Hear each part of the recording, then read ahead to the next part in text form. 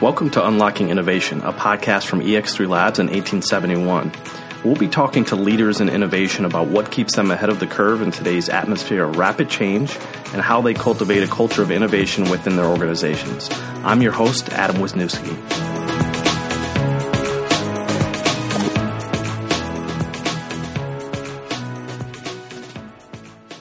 So today's guest is Giovanni Battistini. Giovanni is currently the Senior Vice President of Open Innovation Science at Ferrero. You probably know Ferrero for their iconic products like Nutella, Ferrero Rocher, and Tic Tacs. Today we're going to be talking about the company's innovation strategy, what keeps them constantly evolving, and what techniques have led to specific projects like Hazelnut Computer. Thanks for being here today, Giovanni. My pleasure, Adam. Thank you for having me. So, definitely interested about your career journey. Would you mind just taking a moment just to describe your background and how you got to where your current role is today? Well, Adam, probably as many other innovation professionals, I consider my career a little bit atypical and not necessarily following a straight line because you start one way and then you evolve, and that's part of the innovation game, I guess. So I actually started my career designing solar systems, and I've done intrapreneurial work for large corporations in the technology space, especially in the enterprise automation front. ABB was the last company I worked for, and when at the end of the 90s I caught the entrepreneurial bug, and I decided to parachute myself into startup world, and I have done a lot of interesting entrepreneurial activities mostly in the tech space. As a co-founder, as a part of a management team of startups, consulting for VCs, investing for a corporate investment fund, a corporate venture fund, managing incubator for University of Arizona, spun off company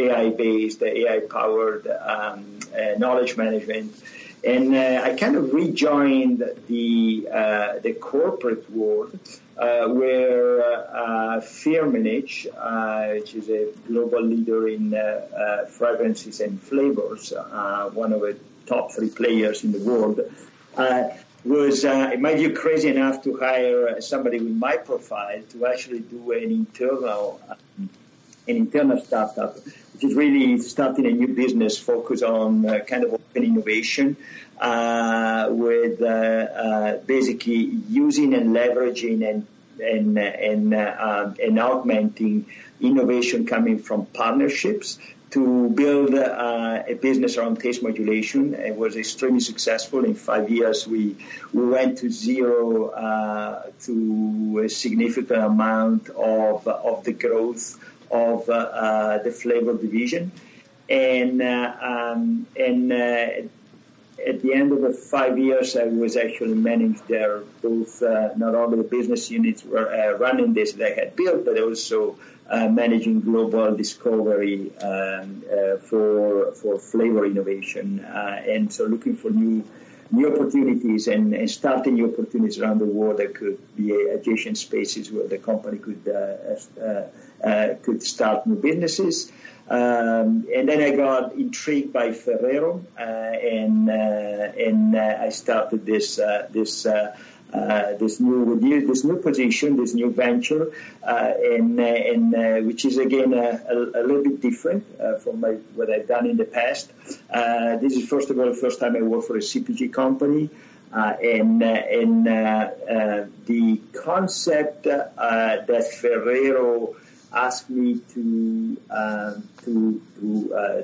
evolve on is the concept of using open innovation, focus on science and technology to to basically influence the internal development and innovation plans for Ferrero, for new products. So my job is really to look for managing. I built a team, a global team, that looks for innovation around the world in science and technology that can be potentially disruptive and impactful for Ferrero and integrate it into Ferrero and get it adopted. So it's more of a kind of a technology push that combines well with what Ferrero has done extremely well for many years, which really a product to science. So from an idea of a product, go out and look for the science that's necessary. I'm kind of coming in the other way around with a science to product approach. So, what can I do with the science and how that can be impactful? And so what my team does is build not only explorers and scouts, but builds pilots, proof of concepts, works a lot with external innovators in the startup world, in the university world, in conventional suppliers even, and to generate this type of new impact. Fantastic, and thank you for sharing that background. I think that's extremely insightful, and I'm curious what drew you to the CPG and confection space. Well, I think first of all, as I said before, this is my first time. I've been, this is the first time I really worked in a CPG company. So clearly, I was very intrigued and interested in getting this experience. Second, I think the power of Ferrero brands and the kind of unique culture and the values that Ferrero has were very much aligned with what I wanted to build. I think there is when you work for a CPG company and innovate or help them innovate, you have a incredible opportunity to generate impact that is, that probably doesn't have comparables in other jobs. So that's kind of what drew me. I think that if you align this with the strong values that Ferrero has about sustainability and quality, combined with the brands that I grew up with as a kid, I think that sums it up. So one of the things that I'm sure the listeners are interested in knowing about specifically as it relates to your role is how you cultivate that culture of innovation at Ferrero. Are there specific strategies or tactics that you can kind of share to help the listeners understand what has worked for you? Well, yeah, absolutely. Actually, there are. First of all, it's very important in this type of ventures, internal ventures, kind of our kind of change management venture as well. That it's very important to have full support from the top, which is something that fortunately I have from Ferrero. So that's a absolutely number one requirement if you really want to be impactful in this type of positions.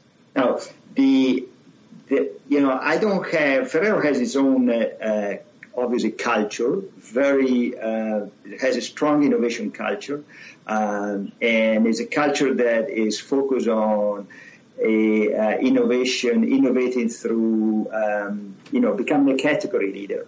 Ferrero has a strong history of becoming a category leader, and there is a good reason why they were able to do that.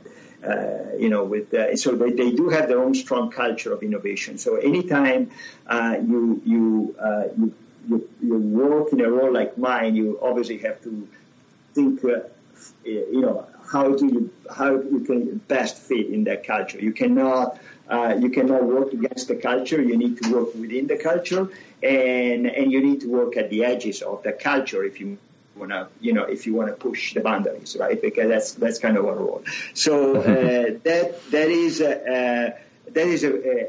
is very important. Now, in my role, what I discovered obviously is that what probably I knew already, from other experience, but it's always different when you get into a new company, is it's not easy for large corporations like Ferrero, who were born as every company as a startup. After many decades, forget that they were startups themselves. Obviously, that's normal. Right. And it's very difficult to very often be the buffer, the cultural mindset buffer between a large corporation and the startups we interact with. You need to work on both sides, right? There's an expectation sometimes from the large corporation and startups that cannot be met necessarily. So that it's very important to work on,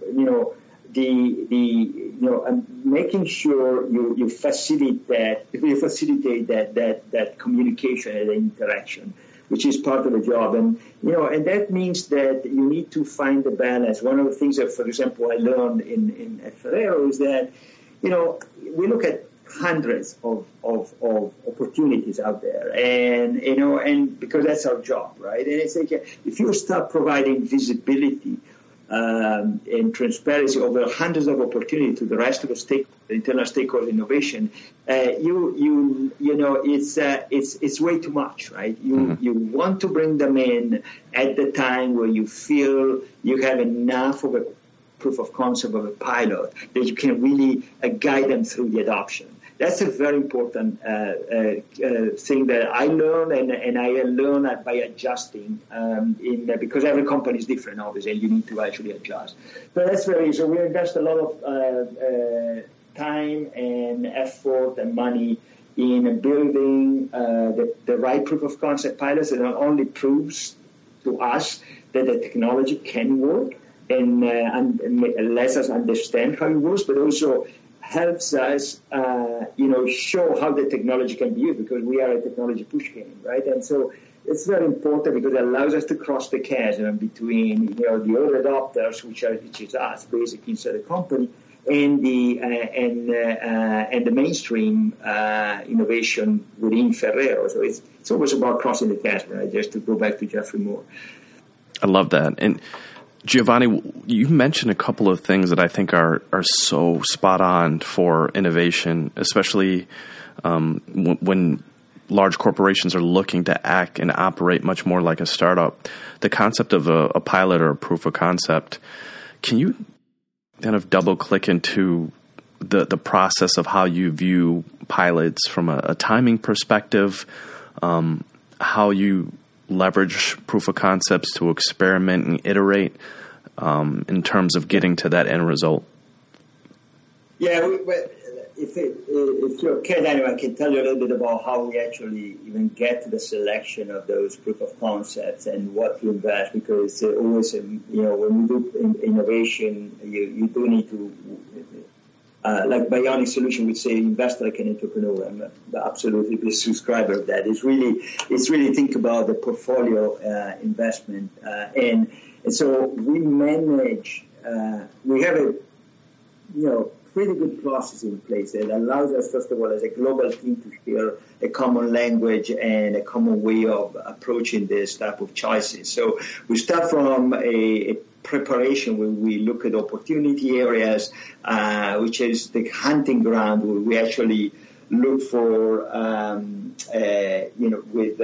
intersection between innovation trends, ecosystem trends, look at business priorities of Ferrero, define around the intersection of the three sets, what we call opportunity area. Then we start scouting this in the opportunity. We look at, as I said, hundreds of opportunities. We map about 30% of them against a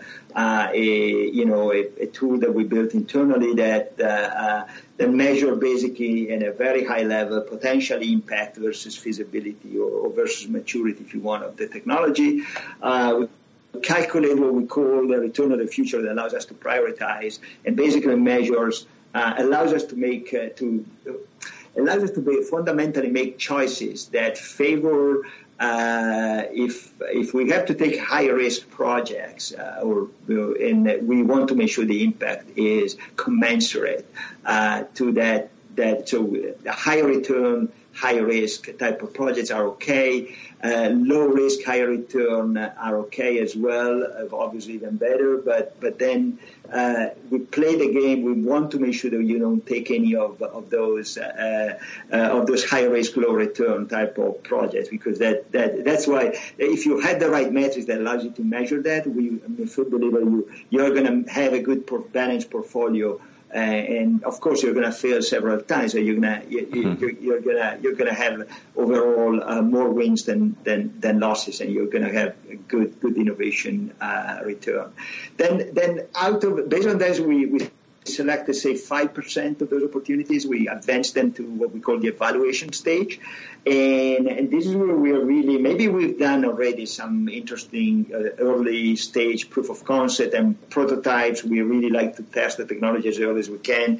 But when we really start doing, spending a little bit more money is where we, in this phase, where we tend to look at, we like to have proof of concept that are no longer than 3 to 6 months, shorter if possible.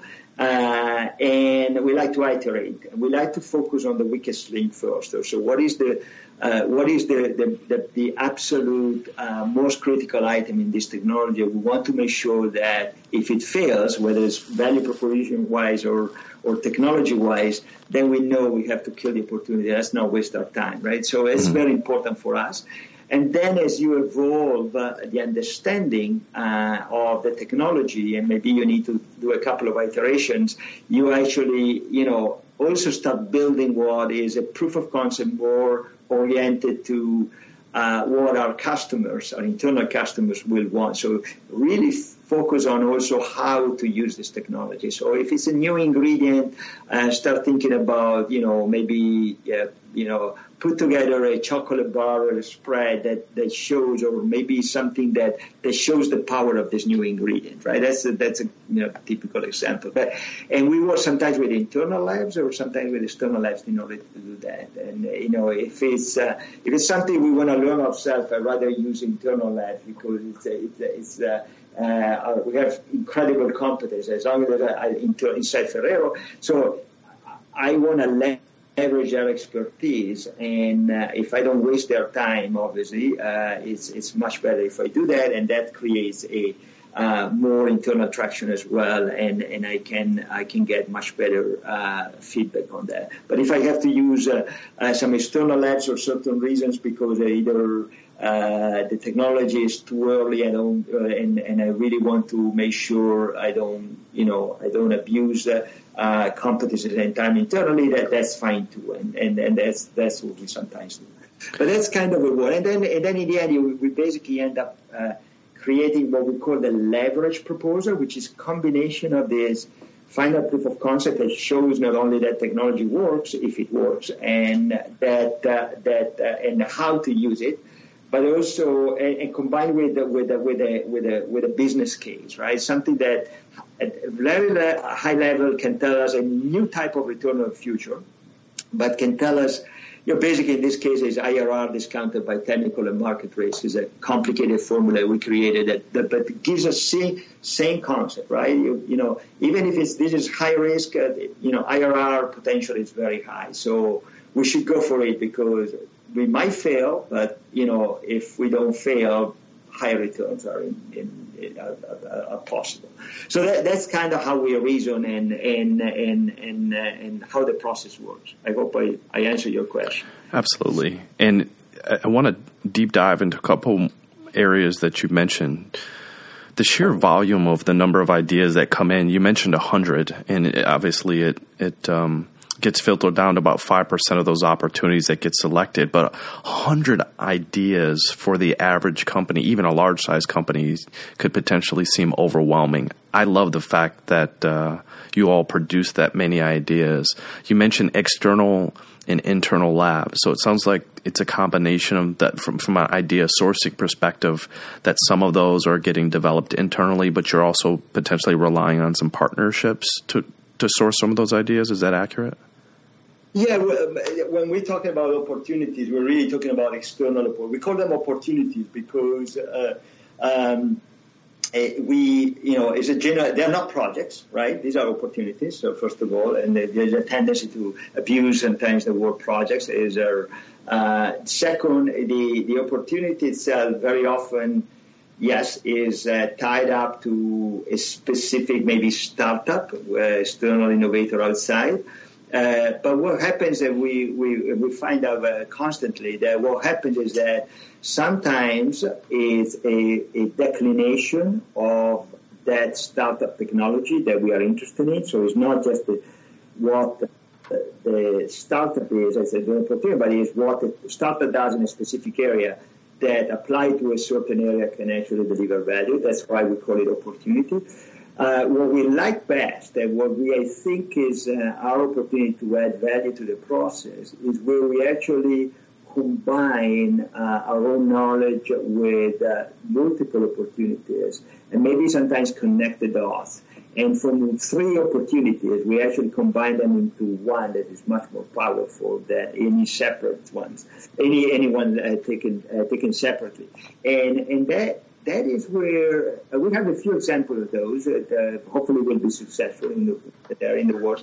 And that's where I think you get sometimes the best, but not necessarily. I mean, sometimes we've been, just working with an external innovator, a startup, and sometimes we work with a university and a researcher who has some great ideas that we think we want to fund and work with, and these are more sometimes longer term. So we call them opportunities because they move all over the places, all over our map. I told you we map them. And, sometimes you think that something is low impact and maybe is higher impact. The more you understand, or too low, actually, to actually spend time on it. So that combined with the metric that we calculate allows us to actually prioritize in the end, right? It's like, okay, I know, I get it. We have, some of the opportunities we just say, hey, these don't matter. They're not comply with our priorities. It doesn't matter. We shouldn't care about it, or it's too early, or whatever. Other ones, you say, this is interesting, and you start spending more time on it, and you start combining and thinking. And then, if the return to the future is right, and we feel that we're getting to that point, that's when we really start focusing on that's where that 5%, I don't think you can manage more than that. I think there is a lot of great stuff out there, but you need to be selective, and you need to have criteria in order to be selective. And we spend a lot of time defining those criteria, our roadmaps, what are the priorities, what do we care about. At the same time, you want to have a little bit of open mind, so that you are not only looking for what you know, but you're open to the unknown unknown. You said something, this is interesting, I didn't think about it, maybe we should change something like here. So that's kind of our game. That's what we're trying to play. Fantastic. We've had a lot of innovation leads as guests on Unlocking Innovation. You're the first that actually has open innovation actually within your title. Can you talk a little bit about open innovation and as a concept and what it is that you like about it? Well, yeah, absolutely. There is a lot of open innovation models out there. So everybody has their own idea of open innovation. Reality, open innovation is a lot of things, and anybody can have its own model. And I think for Ferrero, open innovation is what I described before. Is they are interested in understanding where science and technology is going. There are so many innovators out there in adjacent spaces, in same spaces, and industries or spaces that are far away from us. They might actually have a strong impact, right, on what we do, and so that's what the model for Ferrero is about, really, to focus on that type of open innovation.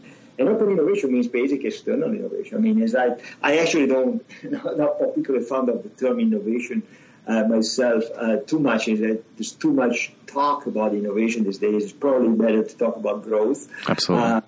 But it's because that's what innovation is about, right? It's not invention. It's really about innovation. That it's invention that is impactful and generates some sort of growth.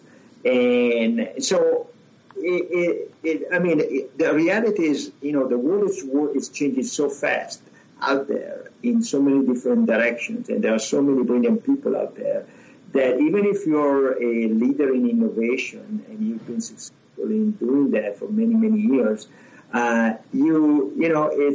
today it's impossible just to do it by yourself. But you might actually miss the train a few times. You might not see what can hit you and disrupt you.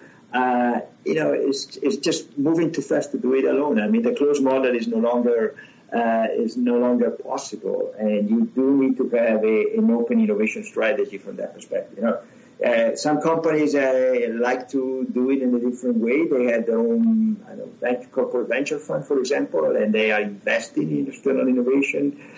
Some companies decide to do one-to-one type of open innovation, and they do R&D collaboration, which is great. Modest. We didn't call it open innovation, but that was what was about. You join competencies, right? And then there are the other crowdsourcing is another good example, and there's others out there.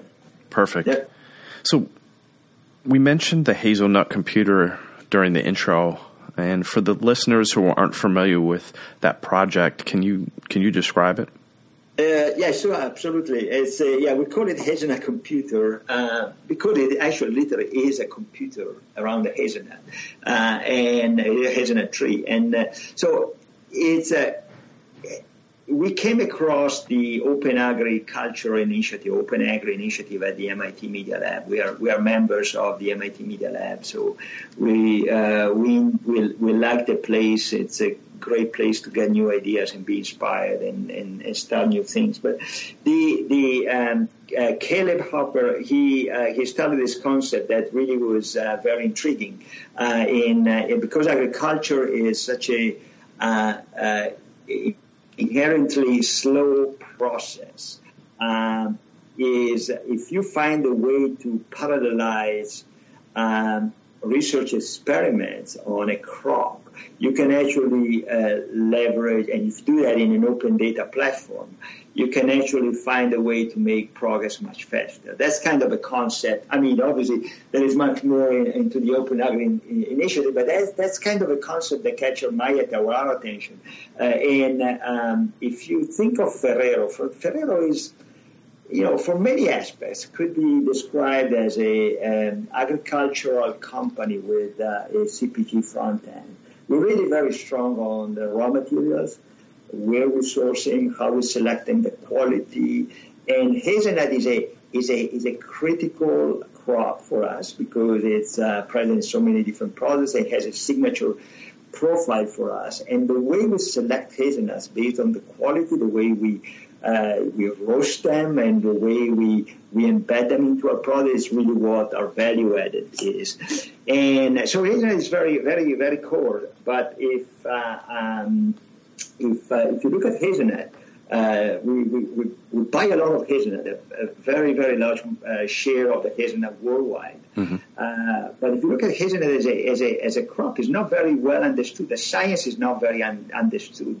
There's very poor scientific knowledge compared to other crops like almonds or cocoa, for example, that are also important, but not as critical for Ferrero. So we thought that this would be a great platform, the Open Agri platform, which is basically building this what Caleb called a food computer. It's a fully controlled environment, fully open source, hardware and software, fully open data, where you can control every single variable of the what he calls the weather and environment recipe. So you can control temperature, humidity, nutrients, light, and you can measure everything that's going on with the plant.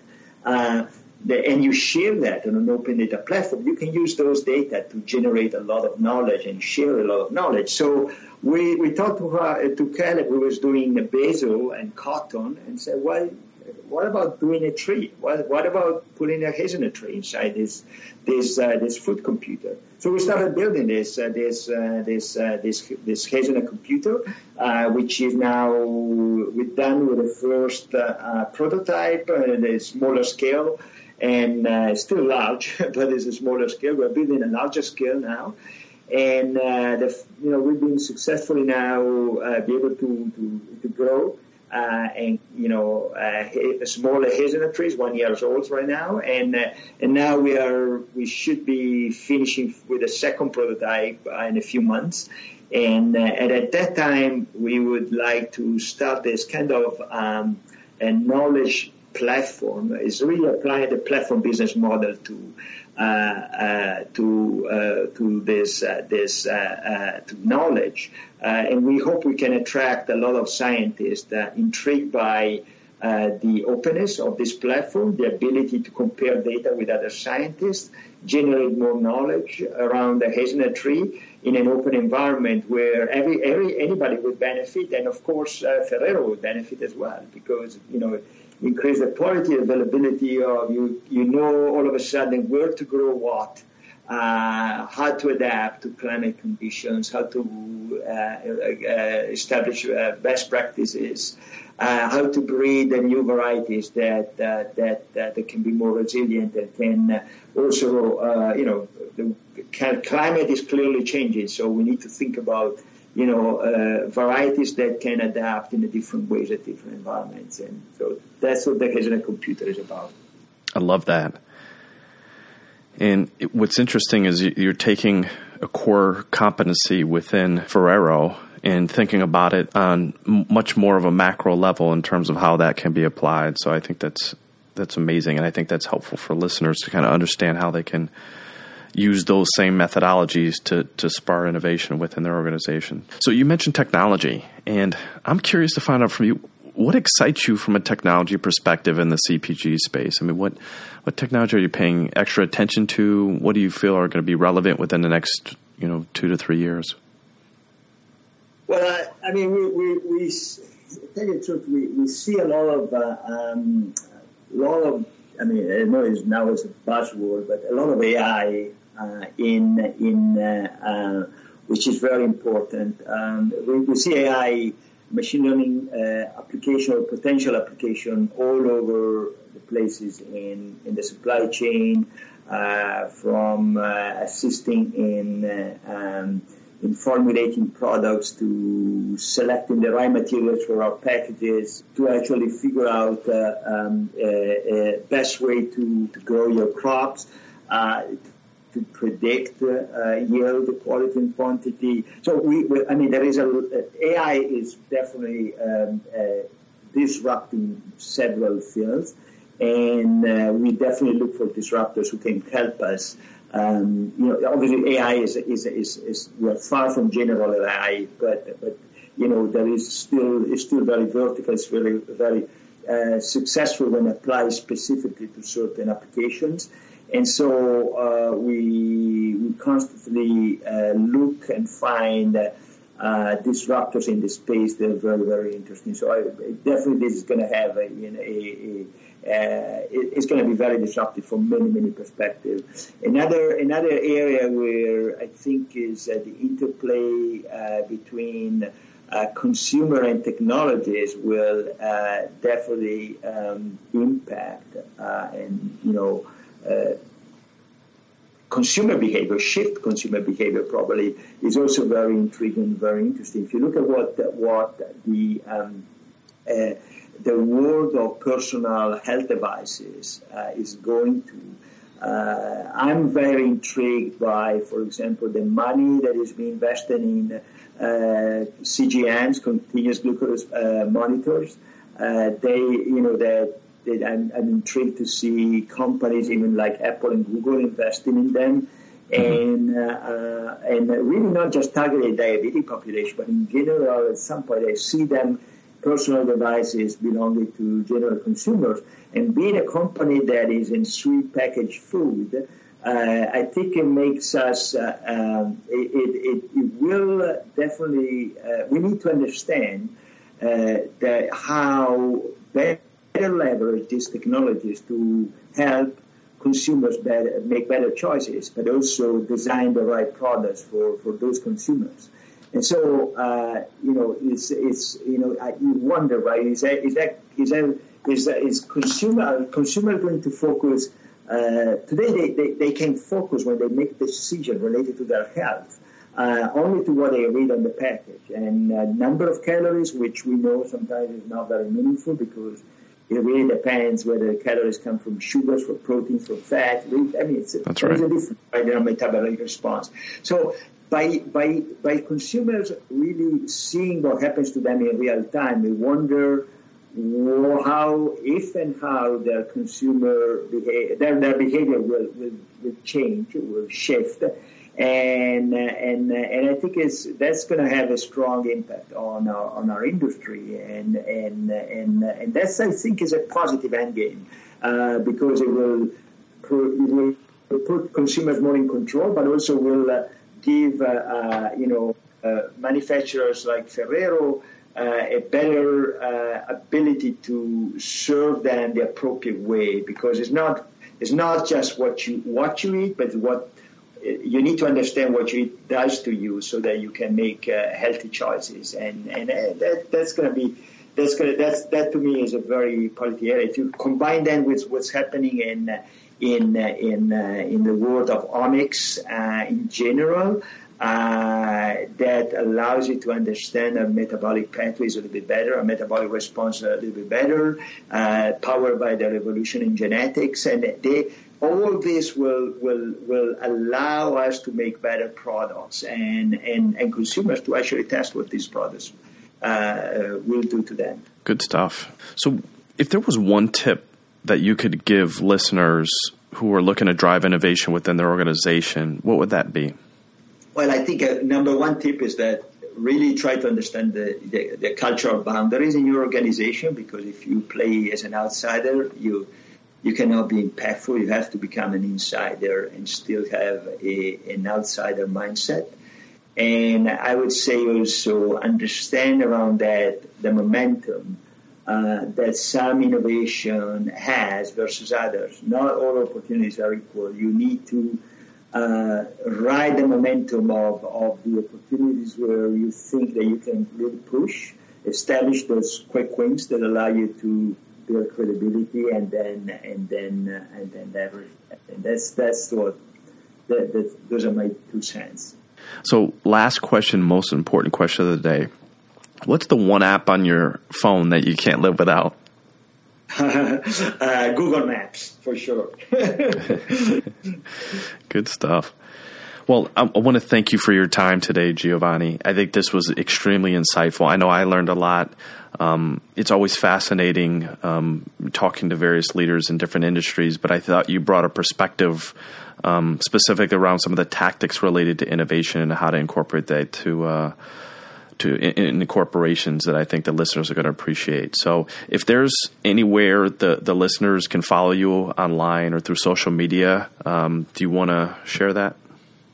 I'm not a big fan these days of interacting with people through Twitter. My Twitter account is fairly silent.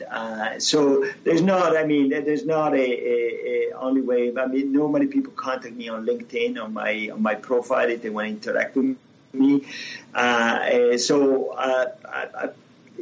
It's very hard for them to follow me in a non-personal way. So I encourage people to get in touch with me and establish that personal relationship. If there is something interesting we can talk about, we can definitely interact that way.